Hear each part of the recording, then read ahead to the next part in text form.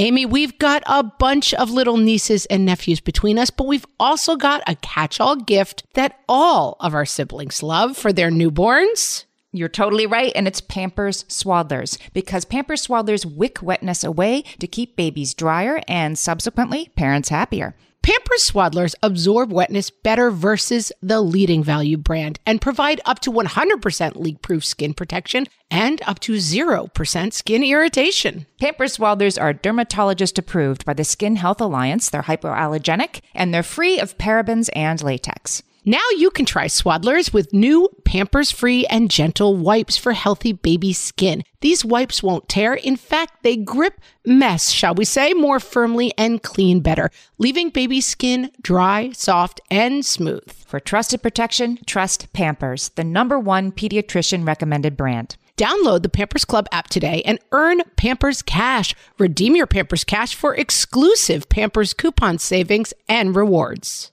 Only redeemable via Pampers Club. Pampers Cash has no cash value.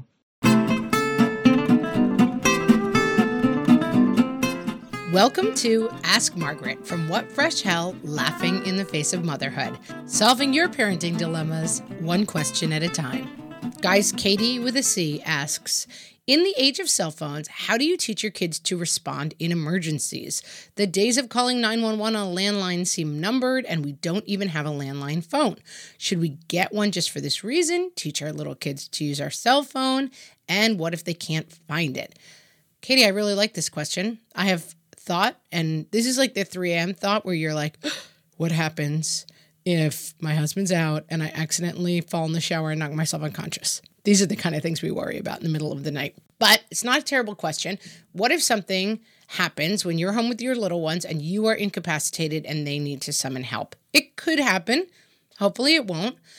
Yes, I think only having a cell phone is problematic. Your kids likely, if you're me, I can't find my cell phone every single time I leave the house. So if I was relying on my kid to find my cell phone and then unlock my cell phone in order to call 911, especially with a little one, that is not going to work out. So I would not rely on your kid being able to find your cell phone, operate it, and call 911. For this reason, we kept a landline in the house. So we, as everyone does, it's like, what do we need a phone for anymore? I have a phone in my hand. We did keep a landline when my kids were little just for this reason. And we did teach them, here's how to use it. Pick up your phone, call 911, and the nice people come and help us. And so that's something you should practice with your children. This is a topic that's introduced. It was introduced to all of my kids in preschool. Firefighters, police officers came to the school and showed them how to dial 911, but review it for them at home. Make sure they know their address. One great way, someone taught me this, put your address on the back of the headrest where you drive. So they stare at it all day. And as soon as they're able to read, they will just stare at your address and they'll know it. We're doing it with multiplication tables now. Back of the headrest is a great place to stick something that you want your kids to learn. So let's say you don't have a landline and to call 911. So I had to Google this because I didn't really know the answer, but there are a bunch of services. One is called Magic Jack that make a jack out of your home plug, your computer. They're not very expensive. And so that's probably something if you have little kids, I don't know, maybe kids up into teenagers kids who don't have their own phone, I would get this in the house. I think it's a smart idea. And then you register it because the other thing about 911 is that when the kid calls, if they're not really able to express themselves, the good thing about 911 is they know where you are. If they're calling from a cell phone, yes, they can triangulate it, but it's not that clear. So these kind of services have thought about this already, and they're there to figure it out for you. If none of those options work for you, although they probably do, but let's say you're the one outlier who this doesn't work for, I think your only other option is to get to know your neighbors, go and introduce yourself, and show your kid how to get to their house, where their doorbell is, and say, if there's a problem, this is a safe person, and you can walk over to their house and knock on the door. That's kind of assuming that they live in an accessibly safe area. There are some assumptions in there, but that's another way you can play it. But basically, I would say Young kids, if there's an emergency in the house and you're incapacitated, they should know how to dial 911. They should, as soon as they're able to, be able to say your address.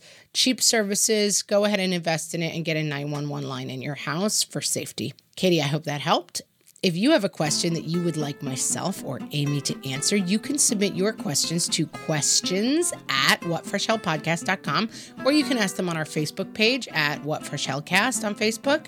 And we would love to hear from you, and maybe one of us will answer your question on an upcoming episode. Talk to you later, guys.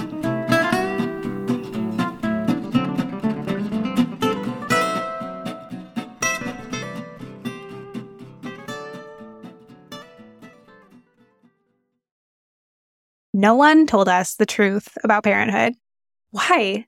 This is the podcast everyone needed before they had kids, because now that those little ones are here, there is a lot to unpack.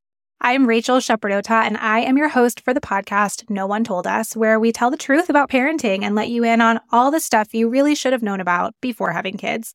I am the founder of Hey Sleepy Baby, but this podcast is so much more than sleep. We'll be diving into all the topics that you really care about and need to know while you do your best job raising those adorable, tiny humans. Our goal is to just make you feel less alone and less overwhelmed.